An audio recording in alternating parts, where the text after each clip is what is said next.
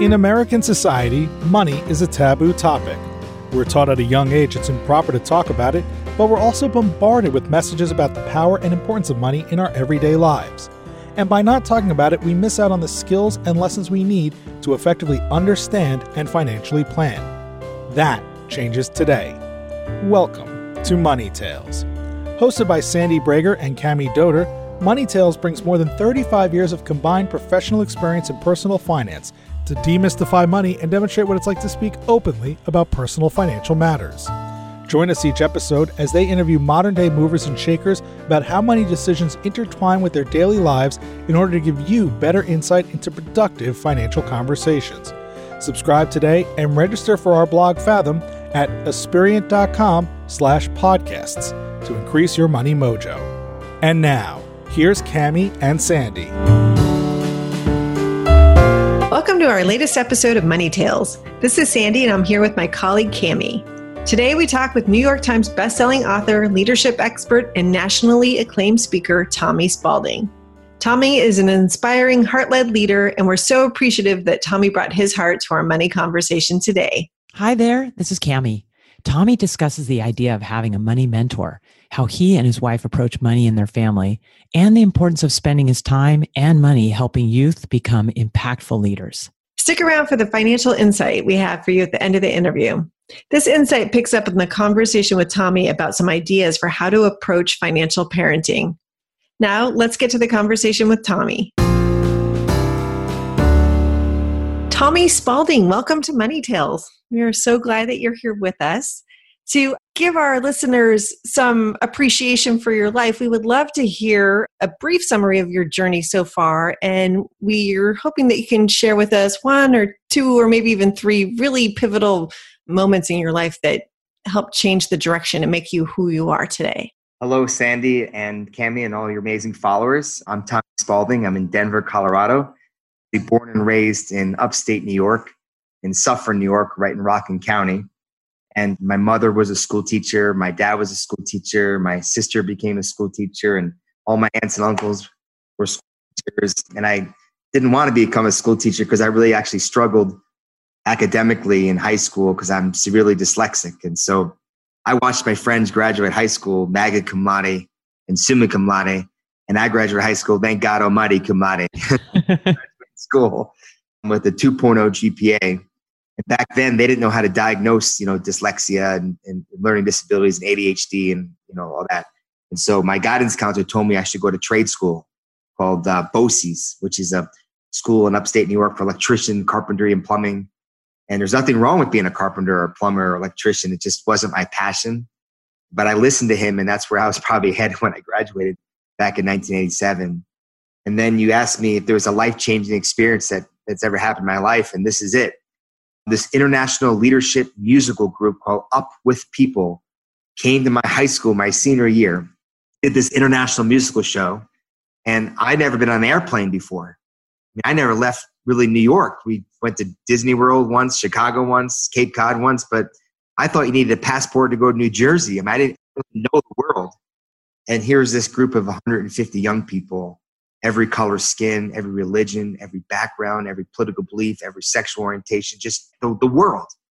And all young people singing, rock and roll music about building authentic relationships and changing the world and volunteering and giving back. And after the show was over, this really cute girl from Sweden gets on the microphone and says, hey, if you're the ages of 18 and 25, want to take a year off your life and travel over the world with other people, please come to the front of the stage and talk to me.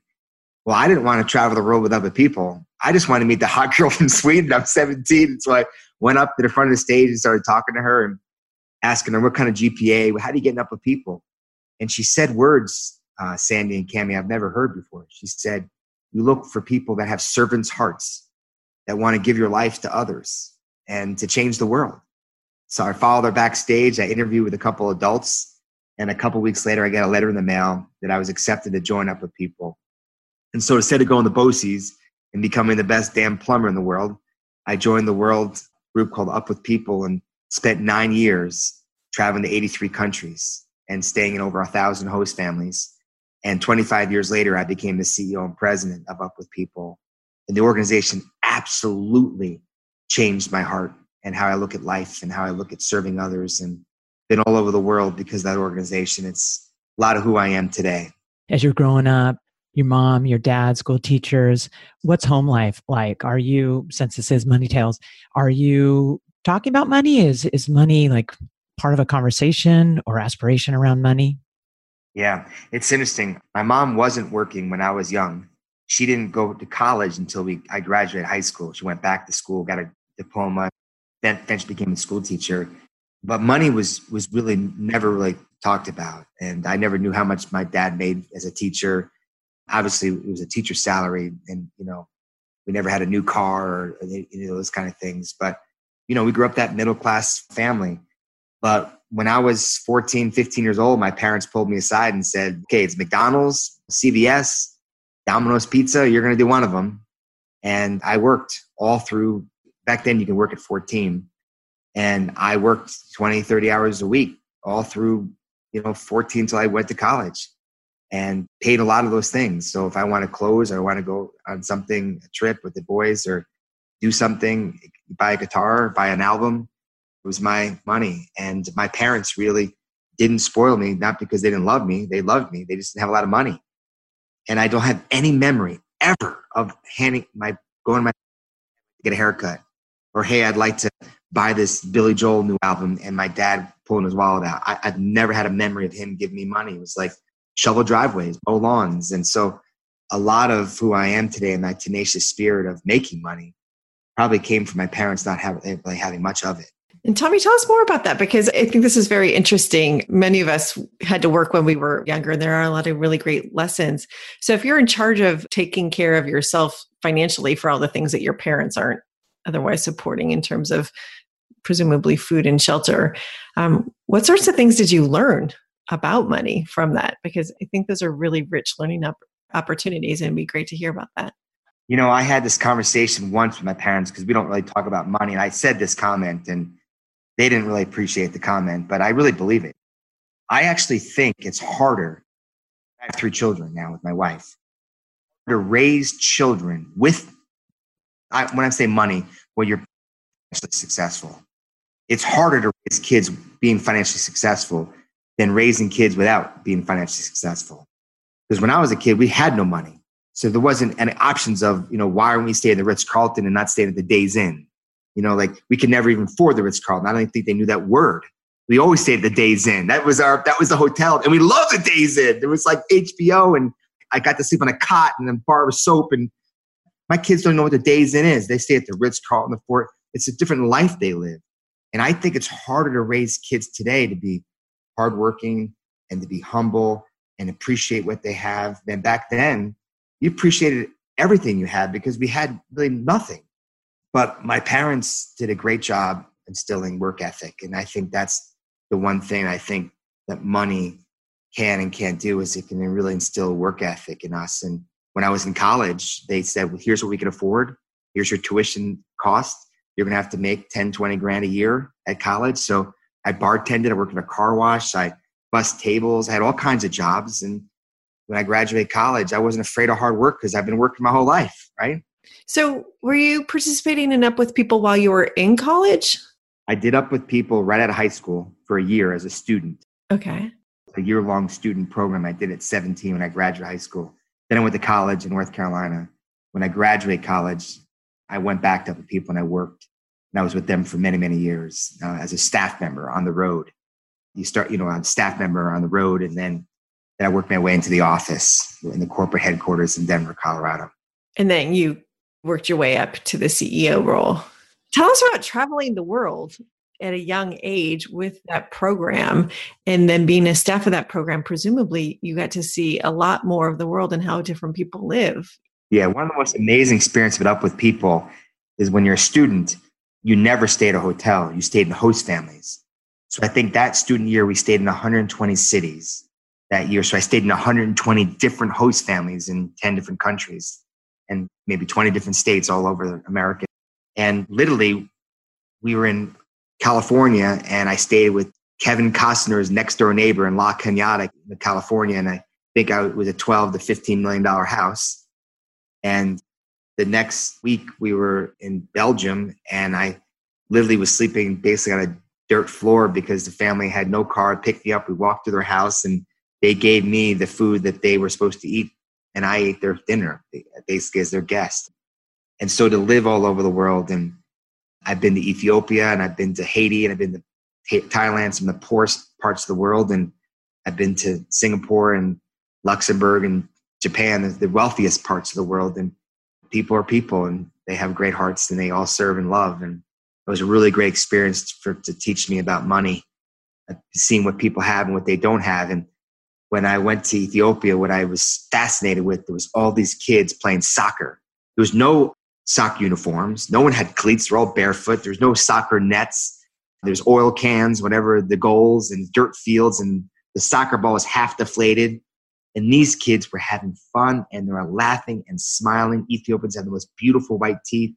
And you come to America and all these kids got all the soccer uniform all decked out and not even grass field. It's all amazing turf fields with goals and nets, and they're all on Ritalin and Paxil and all that because they're all depressed and they're not really happy.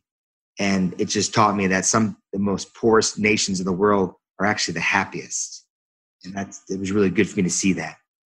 Yeah, seeing that disparity of wealth, how did you bring that back into your life? And how does it play out today? My parents were good parents.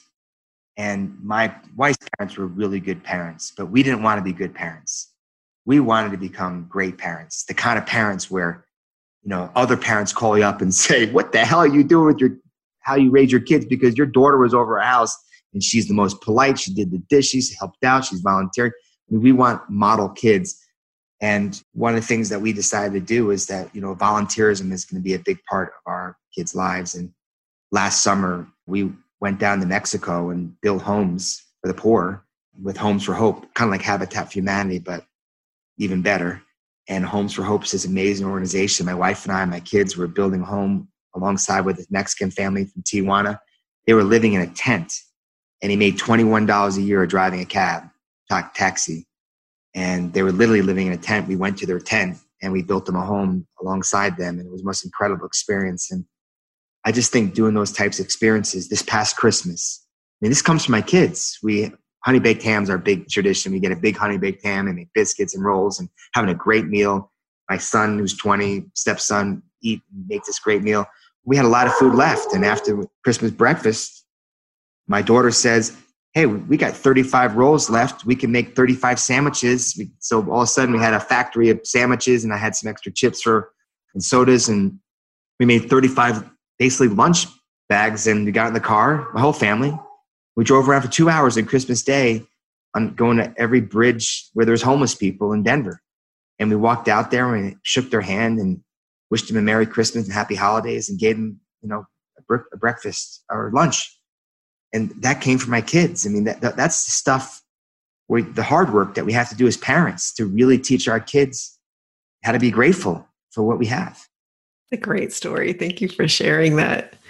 Tommy, help us understand the transition from Days Inn with your family growing up to Ritz-Carlton with your family that you have today.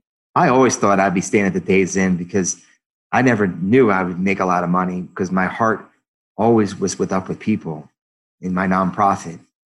I made $250 a month working for Up With People for many, many, many, many years.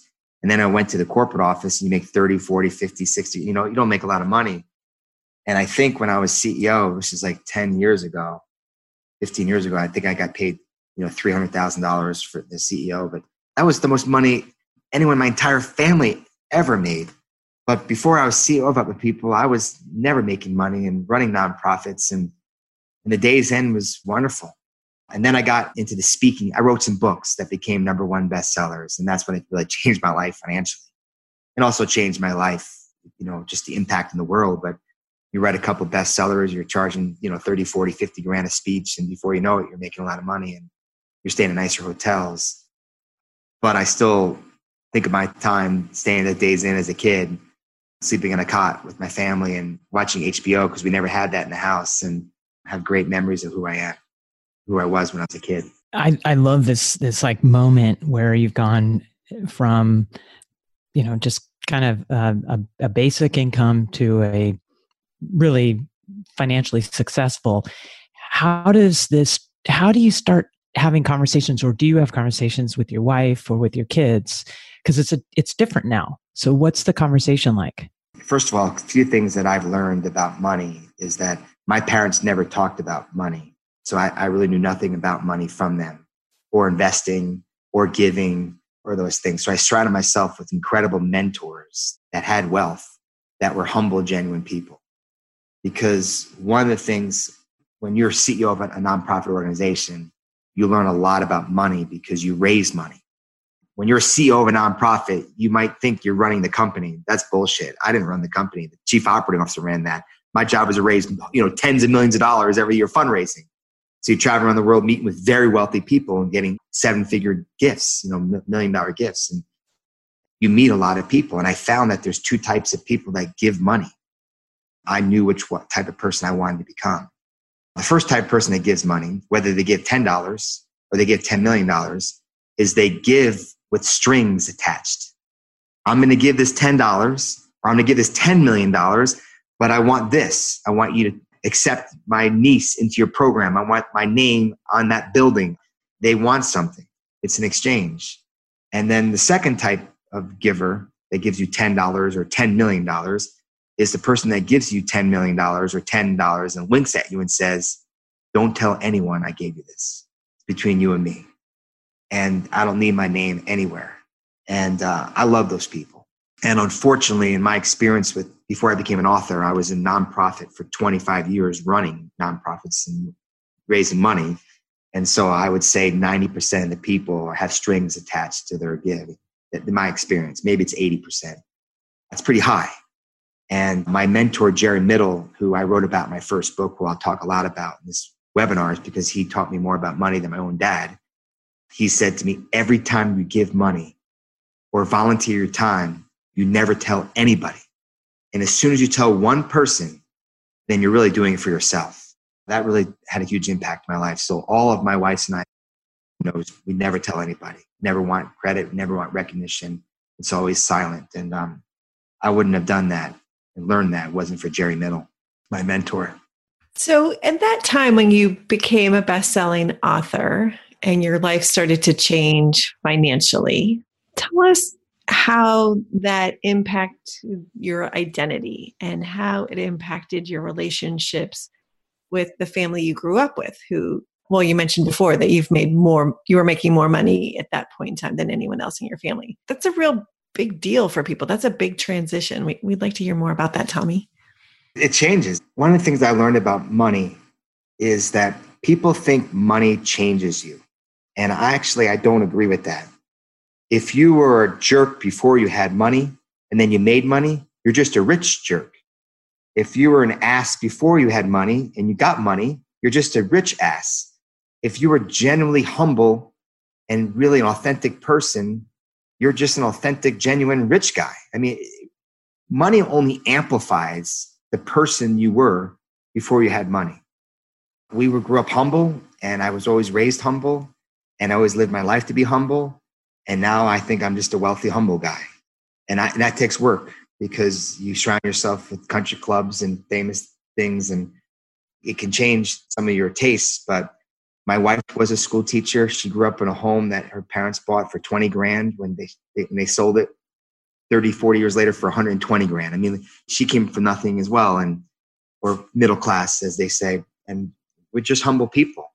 My wife tells me when she cuts coupons or when she comes back from the grocery store, proud that she saved $27. And we talk about that with the kids. Just because you have money doesn't mean you can't cut coupons and look for 2-for-1 specials and so forth. And so we just kind of never really changed. And so we might look like we have money because we live in a beautiful home. We have nice cars and go on great vacations and have all these things. But we're like middle-class people that never really changed, my wife and I. And we're pretty proud of that. It sounds like you and Jill have a very open relationship and that you talk a lot about things. And it would just be interesting to know whether the level of conversation specifically around money and having money in your marriage and then in your family life, how that might have ebbed and flowed as different life events have occurred for the family. Yeah. I had some great mentors, Sandy, that really coached me about how to handle money in a marriage. Jill and I actually have a very traditional marriage where I work and she's home. She's the CEO of the home. Although I do all the laundry in our house. I want you to know that. I'm the laundry guy. But she really runs the school and the kids and activities and the health and checkups and the doctors. And she runs the whole house. So we have an amazing family because of it. And I kind of am the breadwinner. But I literally call myself the president of my company, but Jill is the president of our home, Spalding family. She's the CEO of that. And she should get a salary for that. So all my mentors said every month you should just automatically deposit money in a separate account just in Jill's name, not a joint account. That's her money. So that, mommy doesn't have to come to daddy and ask for money when she wants to get a manicure or go to spa. That's her stuff. And it belittles that relationship. And so I wanted my wife and I to be equals. And even when, the kids say, Daddy, thank you for taking us a great vacation. Like yesterday, finally caved in. My daughter was the last human being, the 9th grader on this planet without a phone. We tried the wait this longest. And last night I caved in. I got her a phone.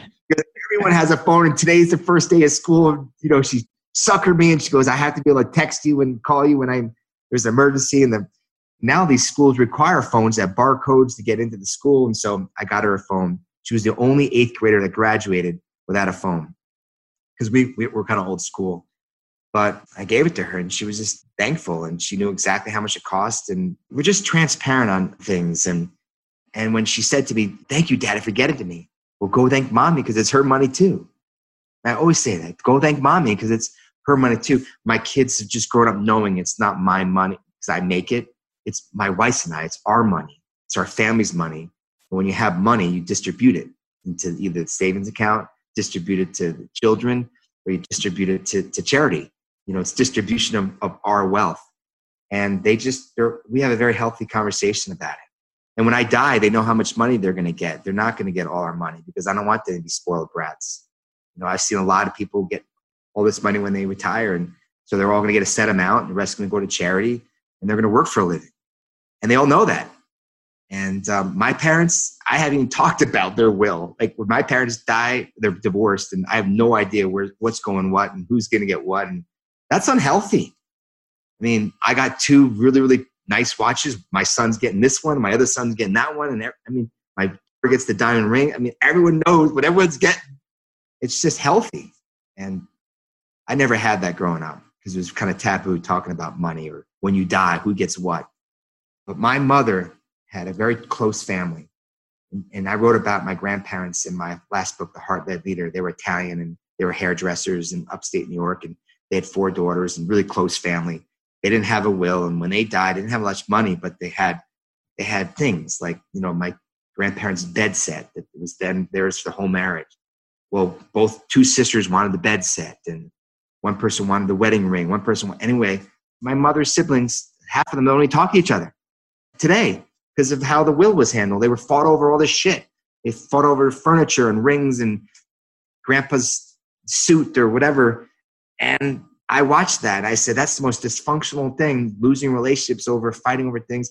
My grandparents had the guts to write it all down and say who gets what.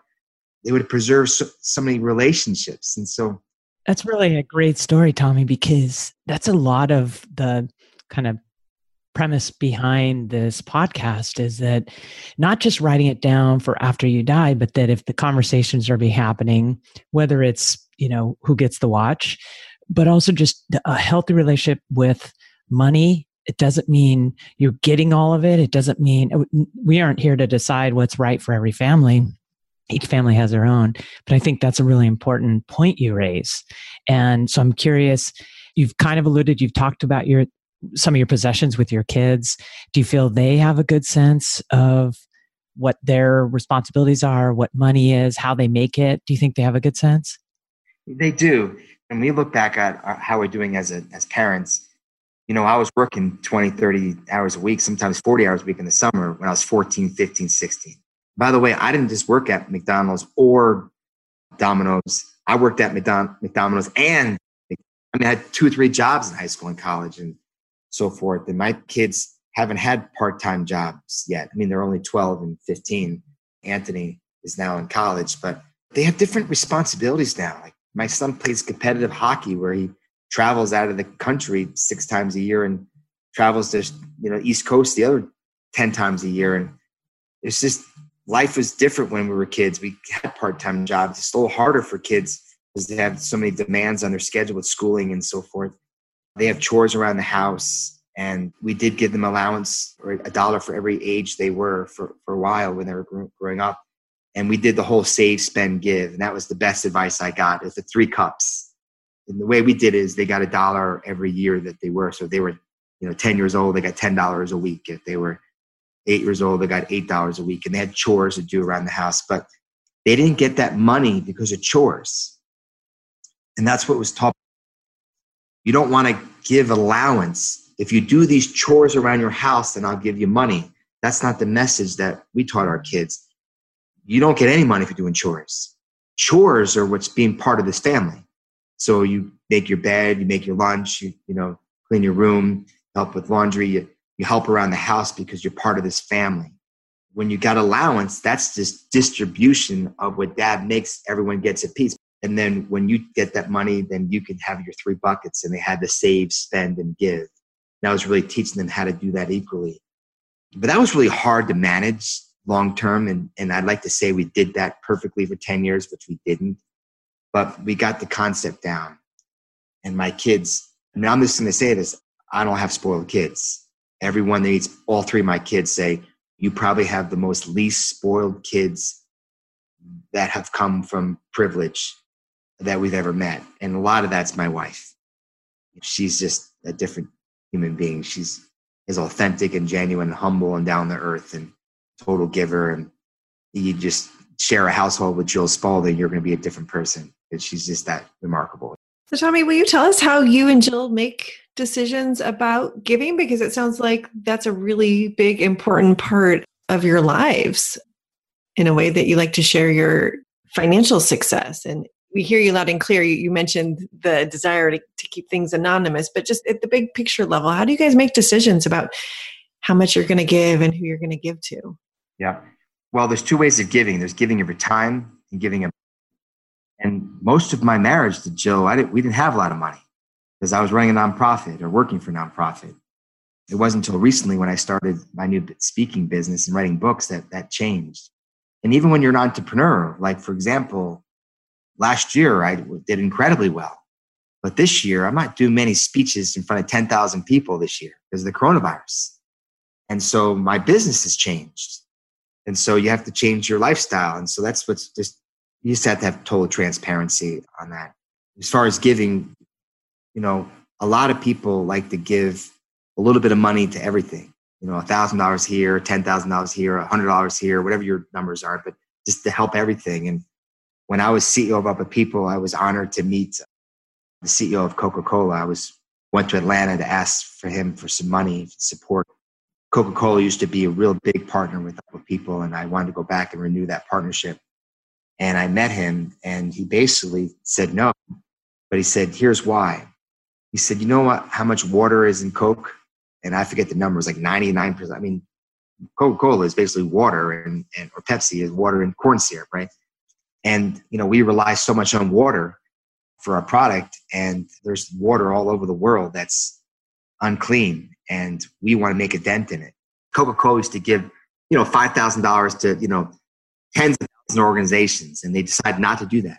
They're going to give 100%, like 99% of their money to organizations around the world that are helping to clean water. I think there was an organization called Water for People and all these worldwide organizations that are cleaning water because that's what's most important in their eyes. And they really want to make a dent in that. And that taught me a huge lesson. And I think a lot of organizations, a lot of companies, a lot of family foundations, and now a lot of individuals, instead of trying to give a little bit of money to everything so you can kind of put your pot in everything, figure out what's really important to you. And for Jill and I, we love youth. We have our youth leadership program, the National Leadership Academy, and all our youth programs, and raising scholarship dollars to pour into young people to learn about leadership. And that's kind of my passion. And so, yeah, you can donate all the money in the world, but what Jill and I, we do is we started a nonprofit and we run programs to help high school kids. I can tell you all about it if you want, but not just about writing a check. Writing a check's the easy part. It's really about volunteering your time and getting others to write checks and others to volunteer your time and become catalysts in the community to create change. And we've had 11,000 kids go through our National Leadership Academy, high school kids, over 21 years, learning about, servant leadership. And that's what I'm most proud about. My program, the National Leadership Academy, is really focused more on teaching kids about volunteerism and being a servant leader and giving back to the community and being a leader in the community.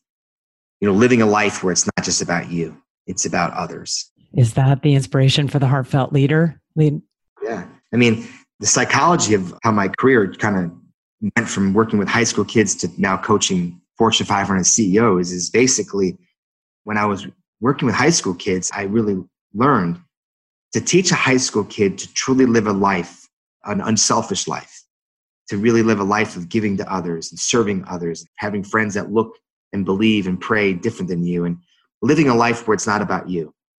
Those are the 4 most important words of leadership. I write in all my books, all my blogs, every speech I give to high school kids. I must have given, 100 high school and college graduations in my career. And every graduation, I talk about 4 words of leadership. It's not about you. It's not about you. It's about others. You have to live a life of serving others. But most of us live a life of serving ourselves. But if you choose to live a life of serving others, you're going to have an incredible life. And so we try to teach these things to kids. But I realized when I was working with these high school kids over 20 years, high school kids really can't understand the concept of serving others and putting others before yourself until one thing has to happen. The high school kid has to learn how to love themselves and believe in who they are.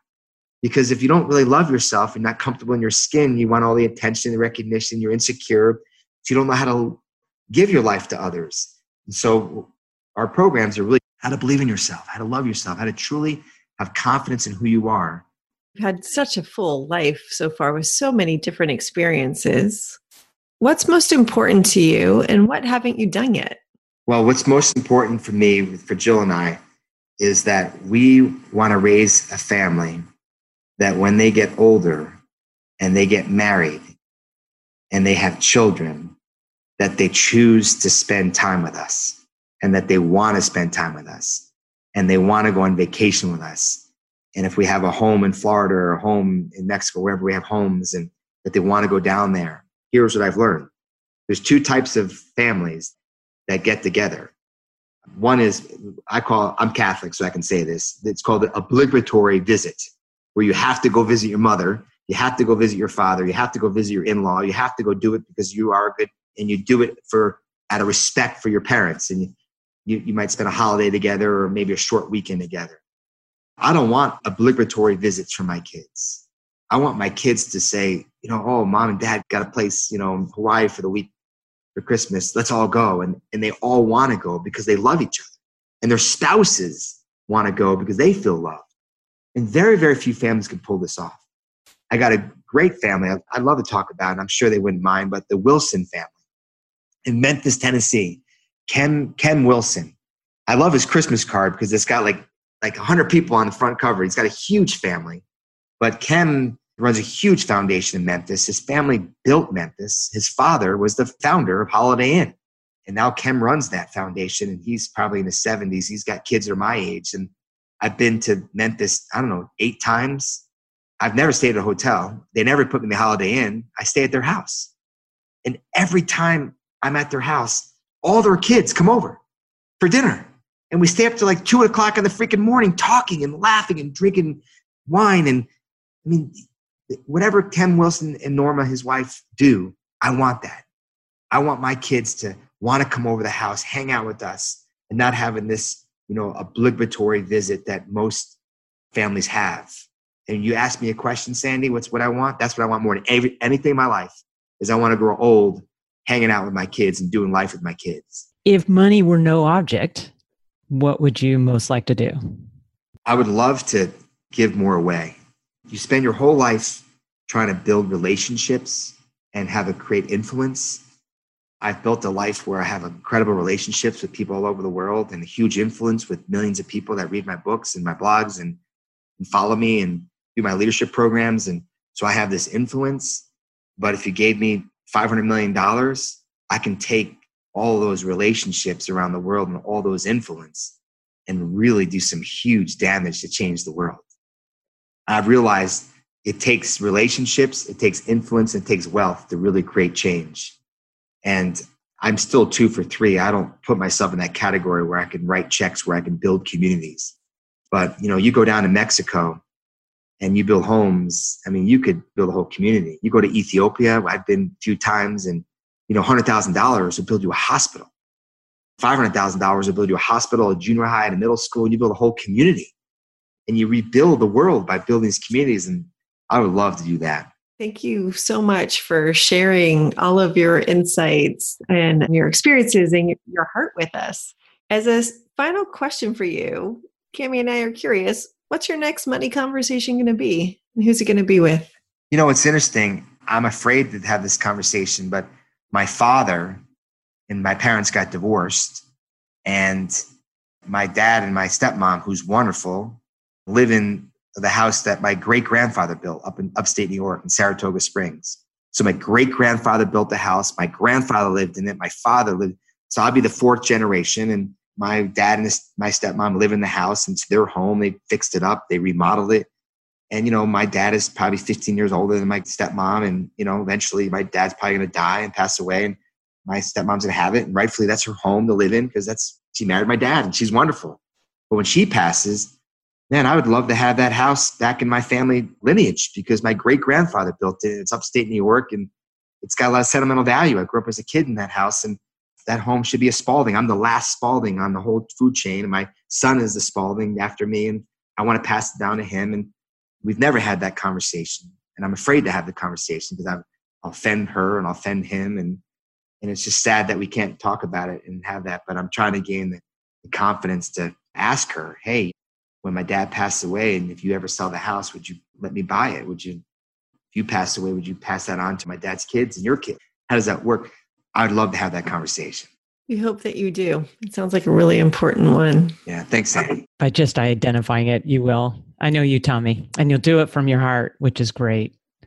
Thank you so much, Tommy. It's been absolutely a pleasure getting to know you through this conversation and digging into some areas that maybe isn't something you're talking much about, but we think it's so important. So thank you. Yeah. Thanks, Tommy. Hi, this is Cami with Money Tales. During our conversation, Tommy touched on several aspects of financial parenting. This is an important topic for many parents, regardless of the size of their net worth. We can't recall anyone telling us they want their kids or stepkids to grow up to be spoiled brats. So what are parents to do? Here are 3 ideas Sandy and I would like to share to get started. 1, identify your family's values and apply them to your family's money decision-making process. 2, talk about money with your kids all the time. And 3, if you can afford it, give your kids some real money to practice with. Let's look at each of these in a little more detail. First, articulate your family's core values. Your core values are the things that are most important to you as a family. These could be honesty, transparency, education, faith, or a number of other attributes your family holds most dear. If your children are old enough, be sure to encourage them to participate in identifying the family's values, and be sure to revisit them from time to time to make sure they remain current. Then be sure to apply the core values to your family's money decision-making process. And what do we mean by this? If your core values include generosity, kindness, and wellness, be sure to use money in ways that express those values. Children learn through invaluable lessons from the money behaviors you model for them. Our second idea is talk about money with your kids a lot. In these conversations, you have the opportunity to determine how many of your financial details you'd like to disclose or not. Regardless of what you share, you'll be doing your children a huge service by explaining why you made a purchase or why you didn't make a purchase, why you decide to give money away to a friend or to a charity, why and how you decide to save money now or so that you want to spend it later. And be sure to explicitly point out how your money decisions reflect your family's values. If you don't talk to your children about money, they'll be forced to draw their own conclusions about why you did or did not do something, and their assumptions could be misguided. Finally, if you can afford it, give your children cold hard cash to practice with. There's no silver bullet for determining how much or how often to give it, so find the balance that works best for your family. Consider the age of your kids and who they currently are. Also, set clear guidelines in advance so the children know what to expect and what's expected of them. Is the money meant for them to spend, save, give away, or all three? And as the children grow up, be sure to adjust the allowance amount and expectations in a manner that allows them to build money competencies, like budgeting, saving, and investing over time. Keep in mind that this is money that you're going to give them to practice with. They might physically lose some of the money you give them, make bad spending decisions, or lend it to a friend that doesn't pay them back. And if they do, be glad they're learning from these common money mistakes when the stakes are low and they have a long runway to apply the learnings over the rest of their lives. Financial parenting can be tricky. The key is to be thoughtful and intentional about the money lessons you want to teach your kids. You've been listening to Money Tales, hosted by Sandy Brager and Cami Doder. To subscribe to the show on your favorite platform or to increase your money mojo via their blog Fathom, head on over to aspiriant.com/podcasts. Thanks, and we'll see you next time on Money Tales.